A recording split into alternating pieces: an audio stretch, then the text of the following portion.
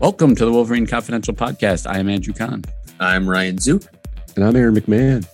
Coming off our Michigan football season kickoff event, we wanted to tackle some of the questions we didn't get to. So whether you tuned in to that event or not, we've got you covered coming up on Wolverine Confidential. All right, guys, I can't believe I'm talking to you here again so soon after last night's hours-long event. But no, in all seriousness, I think it went very well. Did you guys enjoy it? Yeah, it's kind of disappointing, just us three again. I really enjoyed all the interaction with the people that were on, and some great questions were asked, and I think it went really well. So now going to just us three again, it's a little bit sad. I think I said after the event, we could have probably went another 15 or 20 minutes just based on the volume of questions and topics we could have hit on and some of the topics we didn't get to. So it's a good thing we're doing this to try and handle all the overflow. Absolutely. No, thanks to all of the hundreds of people who tuned in, and, whether you're asking questions or not, we appreciated it. And it was fun to preview the Michigan football season. Again, that was on Thursday night that we did that. It was recorded. It was filmed. We will have a video that'll go up on YouTube, I believe, and we'll post it on our website if you want to just, rewatch the thing. It was about, I want to say 90 minutes, but I guess probably less is what they're actually going to post with us, given, there was just a little bit before and after with introductions, but maybe not. I don't know. We'll find out. But yeah, we're not gonna rehash everything we discussed on last night, but we'll get to some of the questions, like I said, that we just didn't have time for or missed or whatever.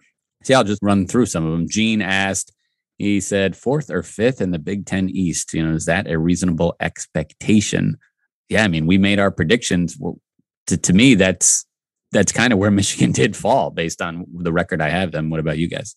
Yeah, I think 4th is certainly a realistic possibility. I mean, if they in fact finish like 7-5, like most folks think they're going to, including us, 4th is a pretty good bet. I mean, there's no doubt about it. I think Ohio State's the runaway favorite. So there's one.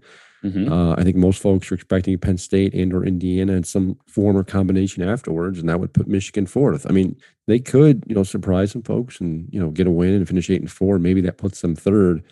Even I don't expect them to get much higher. I mean, even if you look at Michigan's good years under Harbaugh the last couple of years where they get 9-10 wins, they were usually finishing either 3rd, and there was that one year where they tied for 1st, but they're usually 3rd or lower. So, yeah, I mean, 4th or 5th is a realistic possibility, and I think it's important for Michigan fans to adjust their expectations and expect something like that, because I don't think this is the year where somehow Jim Harbaugh is going to miraculously break through and win the Big Ten, especially with so many changes and unknowns. Yeah, that's a good point there. And you mentioned realistic and versus expectations. I mean, I don't think Michigan's expecting to finish. I think as a program in a whole, they shouldn't be expecting to finish 4th. But this year, I think that is the most realistic possibility behind Ohio State, Penn State, and Indiana. What will be interesting is, they do have Indiana at home this year. So if they can win that game and maybe hold a head-to-head advantage against them, they could possibly finish 3rd. But I don't think they're going to beat Penn State on the road. And obviously Ohio State, that seems like a foregone conclusion that's going to be a loss again this year. So, yeah, I think best case scenario is probably 3rd, but most likely scenario is probably 4th. Yeah, I mean, if we're saying Ohio State's going to win this thing, and you want to put Rutgers, Maryland, Michigan State as the bottom 3, that's fine. Someone of Michigan, Penn State, Indiana has to finish 4th. I mean, that's how it works. So, like, which team is that going to be? Whoever it is going to be disappointed. I mean, and Penn State and Indiana are ranked in the preseason, and Michigan is not. So, yeah, I mean, one of those teams is going to be left out of that top 3. Could you guys envision a scenario where like Rutgers finishes 4th and Michigan finishes 5th? I don't think that's a stretch to say this year, is it? Well, considering you've been all about, I mean, it didn't sound like in your predictions, it sounded like you were more worried about like the Maryland and Michigan State game than Rutgers. You didn't even mention that in the potential trap game. So now you're throwing up Rutgers in there. I mean, I guess it is a possibility, but I don't think this year's the year. I think Michigan should win the game. It's a home game. I mean, Rutgers, they clearly have the better talent than Rutgers, but you saw what happened last year in Piscataway. It took them 3 overtimes. I don't think Rutgers is going to be any worse than they were last year. We don't know what we're going to see of this Michigan defense. So I don't know. I guess we'll see. I don't think that Rutgers game is a bona fide win. I think it's a game Michigan should win and probably can. But I think there's like 1 or 2 guaranteed wins on the schedule. And after that, I could see anything happening. And I know it's crazy to say, but we just don't know a ton about this defense and how they're going to show up or how they're going to play. So I could see them finishing anywhere from second or third all the way down to fifth. So do you think Rutgers is going to finish ahead of Maryland and Michigan State? Yeah, in fact, I have to go back and look at what I turned in for the Big Ten preseason media poll, but I think that's probably what I had. I think I probably had Rutgers ahead of both of them. Wow. I think I had Maryland bottom of the division. I think I had Michigan State sixth. And I think I had Rutgers fifth. I have to go back and look, but that's probably what I had.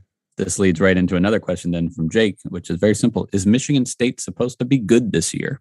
And I always like questions like that. I think about those when I do, like it's often for basketball, like, Big Ten preview or whatever. And sometimes it's just like, think about how like you talk to people about teams like, oh, are they going to be good this year? Like that's kind of, it's a simple thing, but that's really what it is. And all of a sudden, are they good? Like, when I don't know much about this team, like, are they good?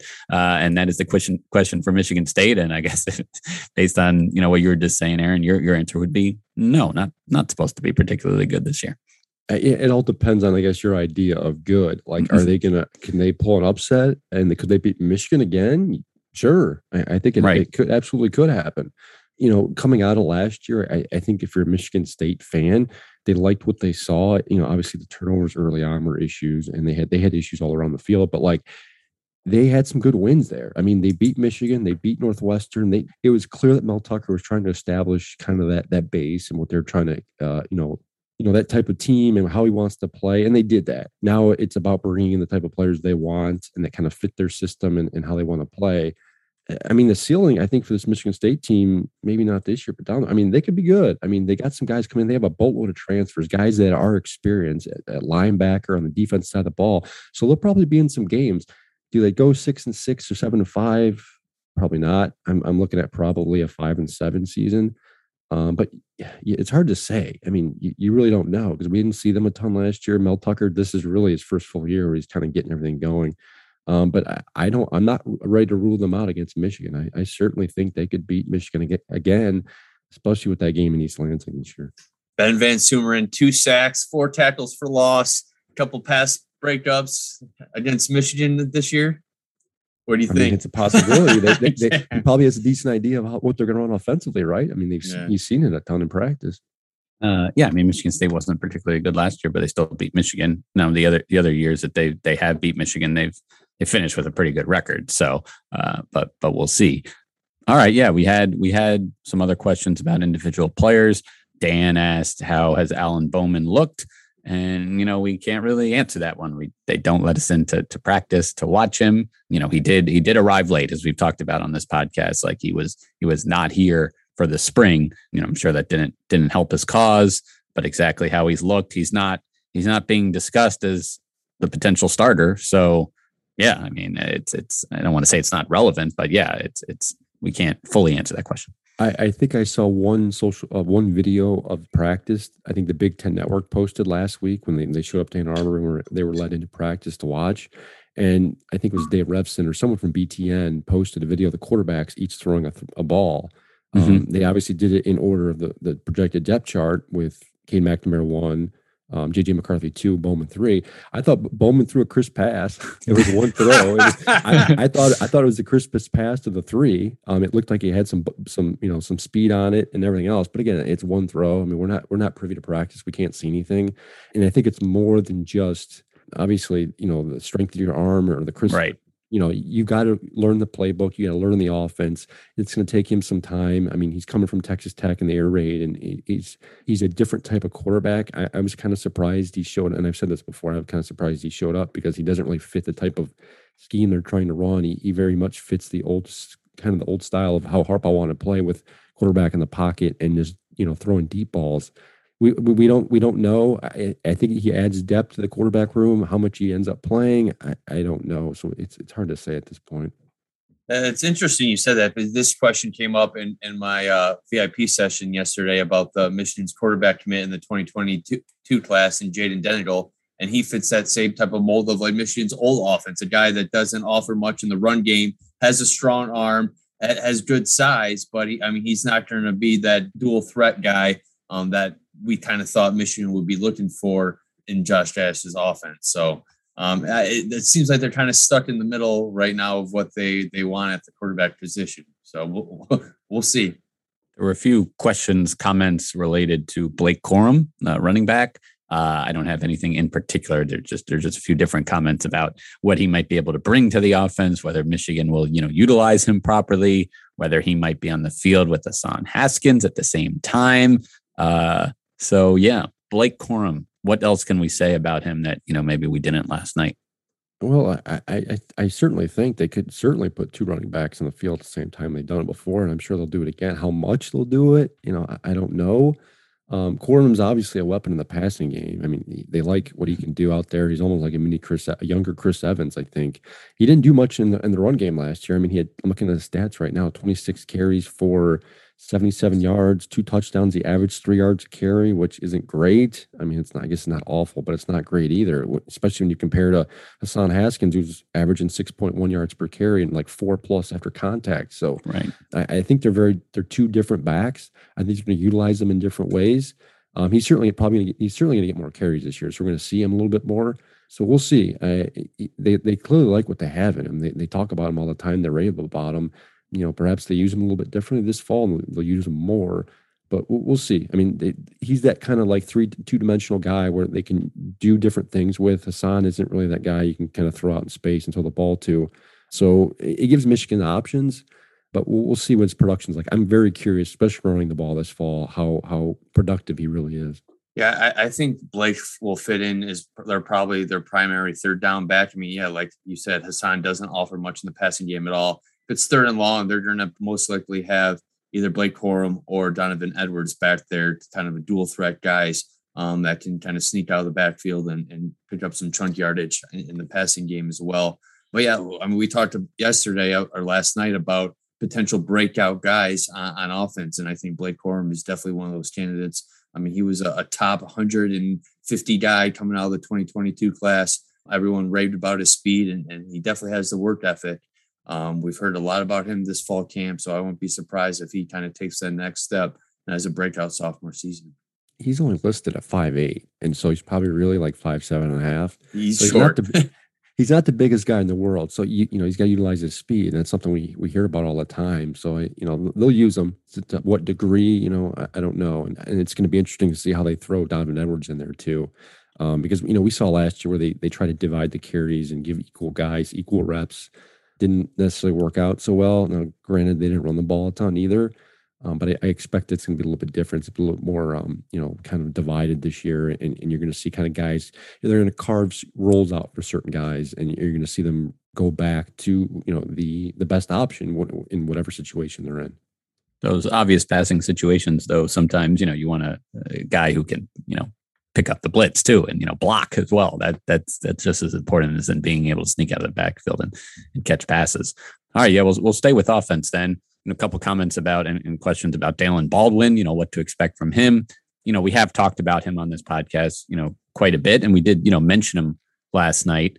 And then someone else asked about a potential breakout player on offense. Like, to me, I think I said it last night. Like, Cornelius Johnson is my guy there, but Dalen Baldwin wasn't on the team last year. He wasn't on the team last year. So like he would definitely fill that role as breakout for Michigan. Yeah. I mean, I think it's probably a receiver is your best bet there, but yeah, I realize a little bit all over the place there, but either you guys want to talk about Dalen Baldwin or a potential different breakout player on offense. Dalen gives, Michigan another big body receiver, something they don't have a ton of. I mean, Cornelius is that guy clearly, and they're going to start him, and he's clearly primed for a big year. Baldwin's going to, I think, probably get some targets. How many or in what role or what capacity, I don't know. I don't really know how much they're utilizing in practice, but I mean, there has been they have, posted a few videos from practice Michigan has, and Baldwin is making plays. So it gives them another big body guy on the outside. I know when we spoke to Baldwin a couple months ago or whenever it was, he made it sound like he can do whatever, whether it's a slot or whether he can play outside. So he likes to think he's versatile. I don't know how Michigan plans to use him, but given his kind of frame and his stature and his experience, I suspect they'll probably use him more on the outside just because they don't have a ton of those type of guys. So we'll see. He's an experienced guy, as I said. He's played quite a bit at the college level. He was very productive at Jackson State, so that probably bodes well. How that translates to the Big Ten level and higher echelon of football remains to be seen. But I think, his addition certainly doesn't hurt the receiver room. Yeah, I know a lot was made last year about the running back rotation Michigan had, and no one really being able to get into the rhythm of a game. But at receiver, they kind of did the same thing. There was guys constantly rotating in and on and off the field in different packages, and Michigan needs a guy, a number one receiver that can be an every down guy and can be a threat every play.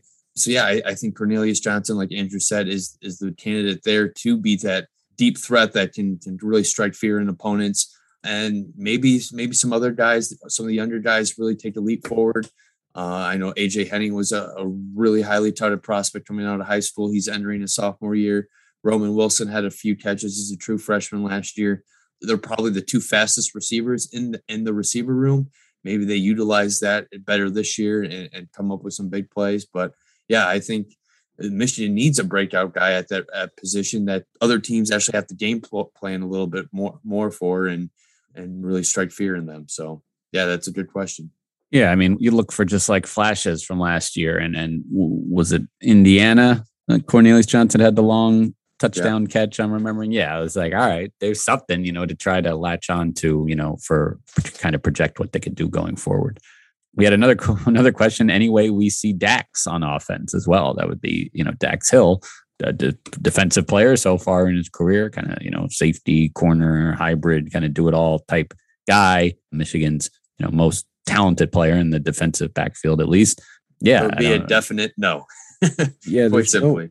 No indication that's the plan. But I will say this. I remember when they were recruiting Dax, and I spoke to him in high school and his prep to coming to Michigan.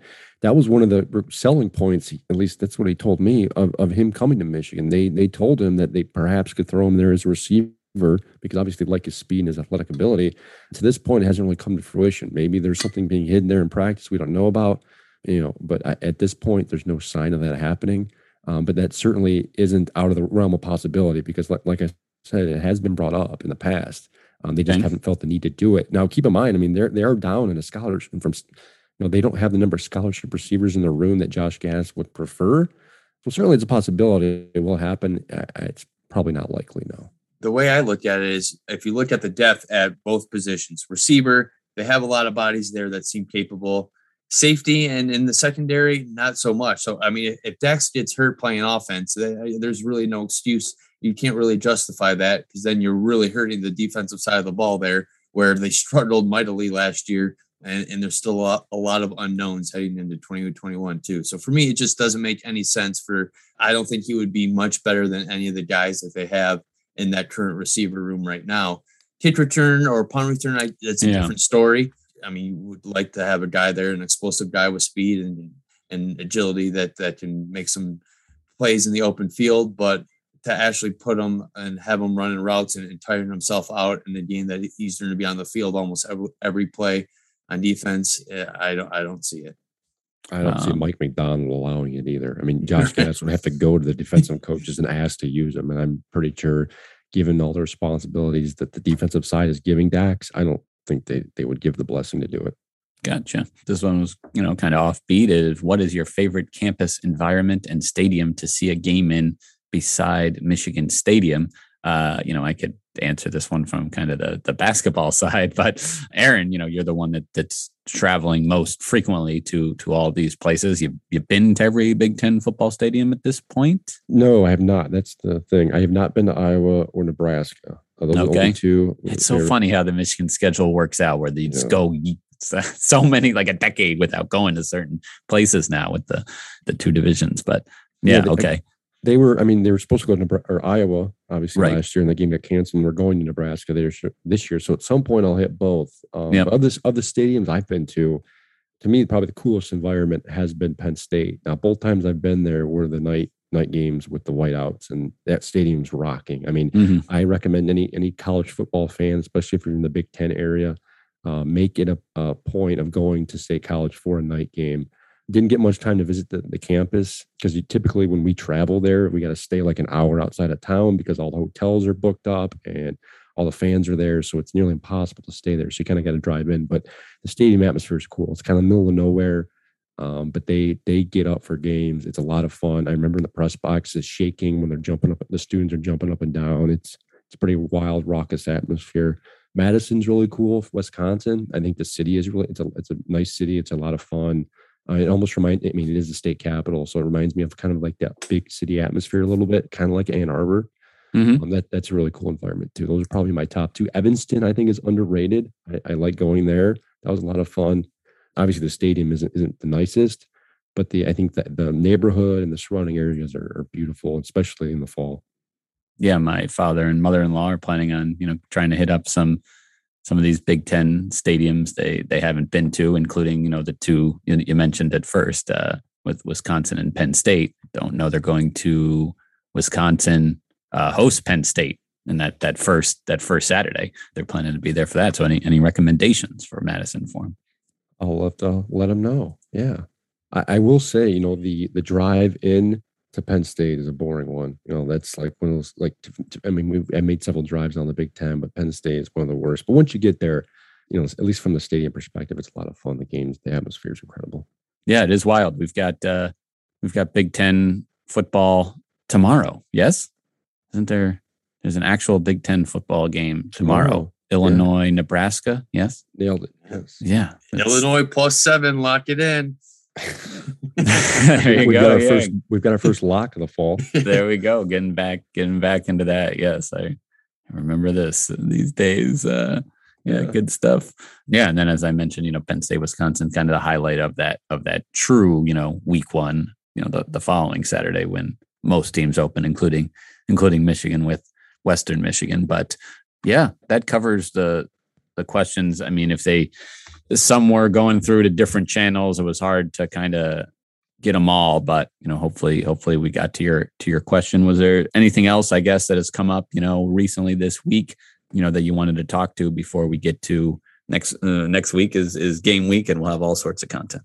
I guess real quick. Yeah. I guess the big news the last couple of days, just from a team perspective, we learned yesterday, Thursday, and I guess it's not huge news, but we kind of saw this coming, but we got definitive word. Redshirt freshman Nakai Hill-Green is going to start at inside linebacker next. I think most of us expected Michael Barrett to fill in that role. Not going to happen. It sounds like Barrett's still vying for a spot. He's kind of second a depth chart behind Hill-Green, but they really like what they have in Hill-Green. He didn't play a ton last year, so he's, again, another one of those inexperienced guys who's kind of get thrown into the fire. But they think he had a really good offseason. He lost a lot of weight. I know he talked to, or he gained weight, excuse me. I think he talked to Zook last Friday. I wasn't there, but you can kind of clean on what he said. But they like what they have there. Linebackers coach George Hilo spoke very highly of him. He's very detail oriented. So it's kind of a surprise for some folks. Mike Barrett's going to get thrown in there. He'll get played just because he has the experience level. But the fact that Hill-Green is kind of passed up on the depth chart to me is quite a bit of a stunner. Yeah, I mean, it is a stunner. I mean, it's a guy that doesn't have any defensive snaps in his college career. I mean, he played a few games on special teams last year, but I mean, being a starting inside linebacker at the University of Michigan is a whole different ball game. So, I mean, yeah, I remember last year in spring camp, Don Brown praised him too, but he didn't end up really cracking the depth chart at all. But he does. I was surprised with how big he did look when we spoke to him last week, and he said he kind of dedicated himself this offseason, really studied the playbook, and it seems like he's really grasped this new defensive scheme that Mike McDonald has implemented. And for Mike Barrett, I mean, it's a tough transition for him. I mean, he wasn't recruited to Michigan to be an inside linebacker. So, to see him kind of take a little bit of time to adjust to a new role isn't too surprising. But again, we've mentioned this a 1,000 times. Michigan's very thin at the inside linebacker position, so they better hope that they stay healthy at that position this year. I think this probably speaks well to the development of Nakai Hill-Green as opposed to Mike Barrett, because as you said, and that was a good point, that Barrett was brought here to play more of a hybrid linebacker safety spot, the Viper spot in Don Brown's defense. So, and he did it pretty well. I mean, he was a playmaker. He had interceptions. He looked like he had a really good year last year. They're trying to fit him into a different role, and sometimes that takes time. I mean, I know he had to put on weight. He's probably learned new responsibilities, and that can be tough. But if he can get it down, I mean, that certainly helps Michigan's depth. I don't think it's necessarily negative to have to throw Barrett in there because, look, he's been on the field more than pretty much anyone else. So I think that certainly helps with their depth. We'll see here how Hill Green plays. I'm curious to watch these first few games and the mistakes or the plays he makes. And I think that if they can turn Hill Green into a decent linebacker, especially early on, I think that'll help Michigan's defense. We could see Michigan breaking in some brand new starters on the defensive side of the ball game one. If RJ Moten gets a lot of run at one of the safety positions, if Dax Hill's at nickel a lot, and then, and Nakai Hill Green as well. So we'll see how and possibly DJ Turner at a quarterback spot. So it's going to be fascinating to see who kind of trots out there for the opener on defense here come week one. Yeah, and it's important to point out too, George Hilo, the linebackers coach, did say that Barrett is kind of playing that will in the dime packages, which, football lingo, dime packages, you typically use 5 and 6 defensive backs in the backfield. So that to me hints that Michigan certainly is going to throw more guys on the field in the backfield and passing in long, second and third long situations, perhaps more than Don Brown in the past. But that's just another example of how different this defensive alignment is going to look this year. They're not going to be afraid to, again, as we've talked about before, use 3-man fronts up front, use 4 linebackers or 5 linebackers, and or use 5 or 6 defensive backs in the backfield. So you're going to see a lot of different things this fall. How much we see early on remains to be seen, but they're certainly not afraid of changing it up here. We'll get our first look a week from Saturday when Michigan hosts Western Michigan. This, like I said, a Big Ten game tomorrow, and then even in the opening week, there's 4 others. I mean, in the past we've just had one like intra conference game, but there's 5 of them, I believe, to start off this season before we really get into Big Ten schedule in a few weeks. So it's supposed to be about 90 degrees in Champaign tomorrow for that 1:00 p.m. kickoff. But yeah, we're ready for some football again. Next week will be game week. We'll have plenty of coverage on this podcast and on mlive.com/Wolverines. Thanks for listening.